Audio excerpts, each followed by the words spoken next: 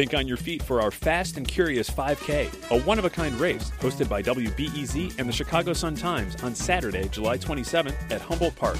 More info and early bird registration at wbez.org/events. This WBEZ podcast is supported by the American Foundation for Suicide Prevention. Suicide is a topic that hides in the shadows.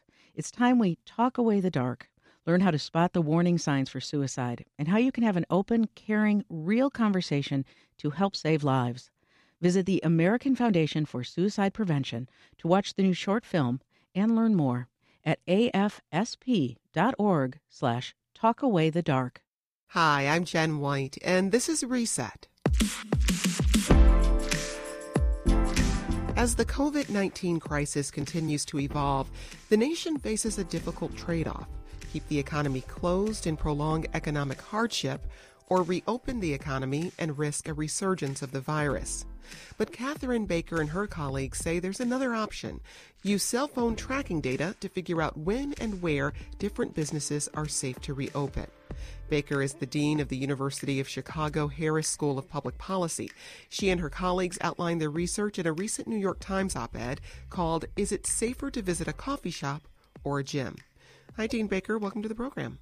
Thanks so much for having me. We know the whys of this research, so let's talk about the hows. And my first question is, are there some limitations to using cell phone data?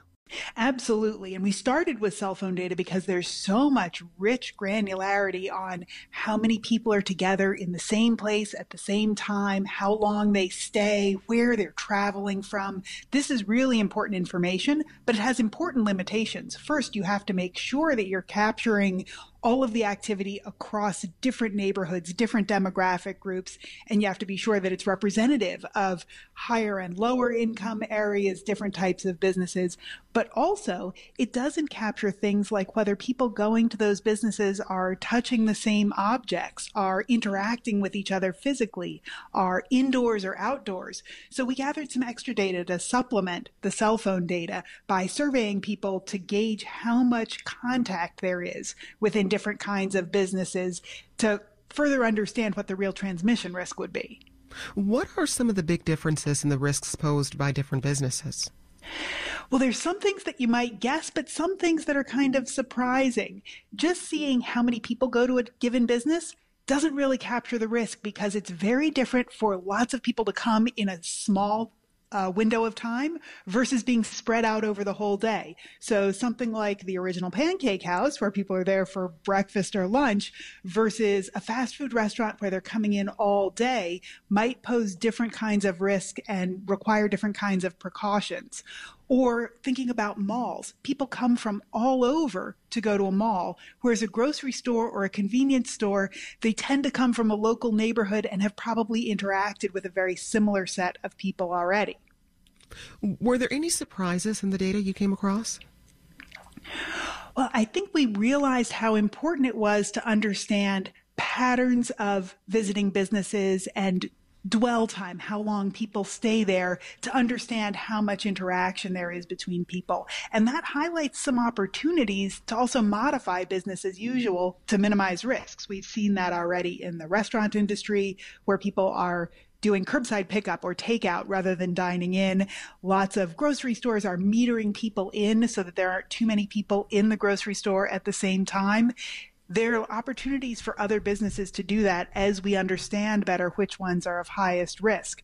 So, for example, in an electronics store, people tend to stay for longer, browse more, pick up more of the same gadgets and objects, whereas at a home goods store, maybe people are going in to get the thing they need and leaving right away. And there's both less browsing and less common touching of objects. So that kind of detail, we hope, will be really informative for policymakers. And the thing that I think gave us the most hope was that there's such variation in the risk posed by different businesses that means we can open a lot of businesses with minimal health risk. And that gives us a way to restart the economy without undoing all of the good that we've done by staying at home. So again, you collected this information through cell phone data. Anytime we're talking about our personal data, issues around privacy arise.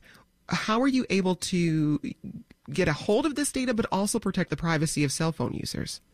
Of course, and that's vitally important. And I know everyone is worried about balancing privacy concerns with public health concerns for all sorts of data, from cell phones to testing to quarantine results.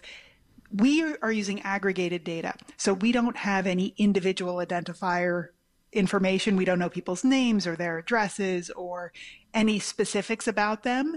Nonetheless, these are very sensitive data because you know who's going to what, you know which cell phone is going to which location, not by the cell phone's telephone number, but by a unique identifier that's not telling you anything about the person.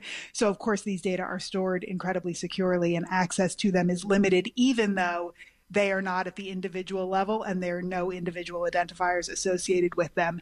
And I think that there's some hope with a lot of the technology people are experimenting with in terms of proximity detection and contact tracing, that we can use some of the more sophisticated analytical techniques to map out where contagion risk is without revealing personal information and without violating people's privacy. And we need to be able to do both things, manage public health and preserve confidentiality and privacy.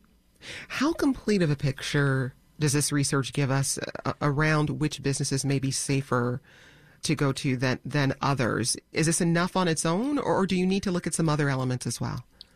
This is definitely not enough on its own, and I'm glad you're clarifying that. We think this is a really important piece of information to help develop more nuanced tools for policymakers, but it has to be combined with lots of other information too. So we're giving information about where the most contact is occurring, but how that contact translates to health outcomes depends on all sorts of public health infrastructure and circumstances. So if hospitals are overwhelmed, if there's a shortage of ICU beds and personal protective equipment and staff working in the healthcare system, there's a much more dire consequence of increased exposure. When better treatments become available, the consequences of increased exposure may be mitigated. So there are all sorts of epidemiological and public health infrastructure factors that should combine with this to say what the health risk is. But then on the other side of the equation is the economic benefit. How many jobs are at stake? How much of people's livelihoods would be affected by opening or closing this business? That information is also available for policymakers, but we're working to put all those pieces together so that policymakers can have a more complete picture of understanding the risks and the benefits of opening different businesses sector by sector. Dean Baker, Illinois Governor J.B. Pritzker recently came out with a new 5-phase plan for reopening the state. We're currently in phase 2.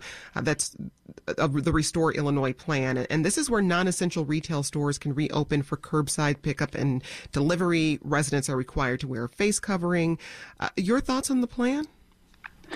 I think it's really smart to be thinking at a local level, geographic area by geographic area, because lots of things are going to vary from town to town, from city to city, from area to area.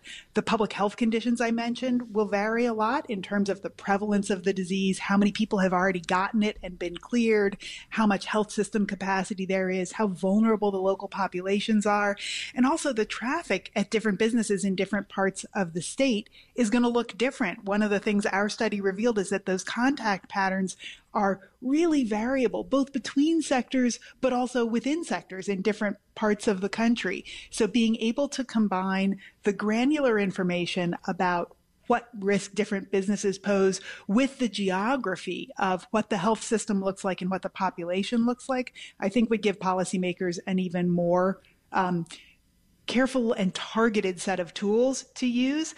And of course, starting off with modified business activity like curbside pickup really mitigates the risk of a lot of different businesses. But we think having more information about where the risk lies would also unleash creativity and ingenuity by business owners and operators to think about how they could modify the way they do business to lower those risks and thus be able to open even sooner than they would otherwise. Well, Governor Pritzker's plan divides the state into 4 regions, and it's using metrics around testing, hospital admissions, and hospital resources to move any given region from one phase to another. But what I hear you saying is that your research shows there's maybe a level beyond that. Rather than thinking just in terms of geographical locations, we need to think about it business by business. I think that's right, that there's even more that can be done. And the factors that you mentioned that the governor is considering seem like really important factors to incorporate. And that thinking about system capacity and disease burden in different parts of the state is a really good way to start. We're hoping to give an additional set of levers that the governor or the mayor or people in other states could also use to layer on top of that as business starts to resume, to focus on where the risks are sector to sector. And it's probably, you could think about it business to business. Should this grocery store open? That's probably not practical. And also when one grocery store opens, it changes the patterns of shopping across all grocery stores. So it probably makes more sense to think sector by sector within areas. And you could put these into the same kind of phases or red, yellow, green type buckets that policymakers are using to say, okay, with this level of disease burden, with this level of stress on the healthcare system, these are the kinds of businesses that can open with this kind of protection. The Chicago Mayor Lori Lightfoot is expected to announce the city's plan for reopening sometime soon. Are there specific concerns Chicago should take into account that's unique to the city and how its residents move about? I think there are a couple of things that are important in thinking about a city like Chicago. I mentioned earlier the importance of evaluating and being keenly aware of disparate impacts, both in terms of the risk that populations face in different parts of the city and in terms of the type of businesses that are most likely to be affected. We want to give policymakers tools that don't tell them just what would happen to Chicago, but what would happen on the South Side, what would happen downtown, what would happen on the West Side. Understanding how local neighborhoods are affected can be a really powerful set of information for policymakers who are trying to decide how to phase reopening. And both Chicago and Illinois are wisely thinking about a phased approach rather than just turning the lights back on, which I think all public health experts would agree is incredibly dangerous at this point. So those phases are a great vehicle for thinking in a targeted way. Let's start by reopening these kinds of businesses with these kinds of rules, like limiting the density of people in the business at a given moment, like requiring face coverings as we're doing, or like letting some businesses do pickup or curbside delivery and letting others return to more business as usual because there's actually very little risk posed by them. Is this research complicated at all by the fact that we're seeing really a state-to-state approach to reopening the economy? And you may have neighborhoods that are just across a border from one another where residents can move very freely from state to state. How does that complicate this? You're pointing to a really important dichotomy or set of competing factors in that all of these decisions in some ways are local because health system capacity is local, infection rates are local, population vulnerability is local. So there probably isn't one policy that's appropriate for the whole country. But people move around. Any jurisdiction that you highlight, if you're thinking about Illinois, clearly we're affected in Illinois by people in Indiana and vice versa. We're less affected by people in Rhode Island. So thinking about decisions on a regional basis that takes into account real migration patterns or mobility patterns, I think is particularly important. And for population centers like Chicago, there's a lot of policy that makes sense to be made at the Chicago level. I think we need a more national approach to moving resources around. When you think about shortages in some areas, there's some areas that have way too few ventilators and some areas that have ventilators they could lend. Moving those around the country to meet acute need, moving healthcare providers to the extent possible around the country to meet acute need, that's a great way to deploy resources as effectively as possible. But policies about which businesses are open or closed probably make sense to do at a more local level. What advice do you have for businesses when they're thinking about how to reopen, no matter, whatever region they're in or, what phase that region may be in? Anything they can think about now to try to prepare for reopening to make it safer for their customers? I think that thinking about both their employees and their customers is going to be crucial. for the safety of both parties involved and for the comfort and confidence that customers have in coming to that location.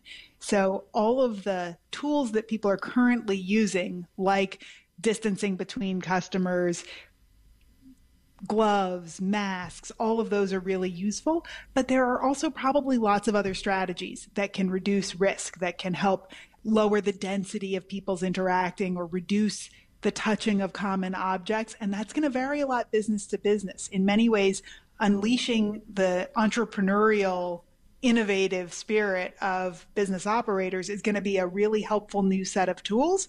It's going to require monitoring and evaluation by public health experts and officials and epidemiologists to say, is this really lowering risk? Is this really appropriate? But I think this disease is going to be with us for a long time. And we need to be thinking about new ways of doing business that are sustainable, that let us return to a level of lower hardship and greater prosperity while acknowledging things are going to have to be different from how they were in the past. And we have probably just begun to scratch the surface of what those new ways of doing business are going to look like. Well, Dean Baker, too often we see policy that's driven by anecdote and not by research and data. How are you sharing this data with elected officials? We would love for this to be used by elected officials at all levels of government. So we've been talking to the media, and we're really grateful to have opportunities to talk with you and your listeners. We're also talking directly with policymakers in Illinois and in other states as well. And we're trying to build dashboards that policymakers can use to assess both the health risks and the economic consequences of sector by sector business opening. So if any public official out there listening wants to get in touch with us, we would love to help as much as we can and provide data that you can use to make decisions to benefit the people who live in your area. That's Dean Catherine Baker of the University of Chicago Harris School of Public Policy. Dean Baker, thanks for speaking with us, and stay safe. You too. Thank you.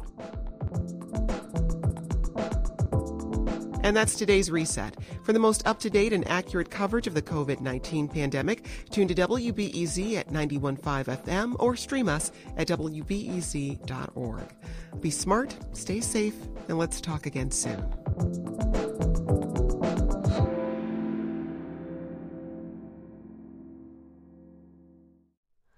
Hi, it's Terry Gross, the host of Fresh Air. We bring you in-depth, long-form interviews with actors, directors, musicians, authors, journalists, and more. Listen to our Peabody Award-winning Fresh Air podcast from WHYY and NPR.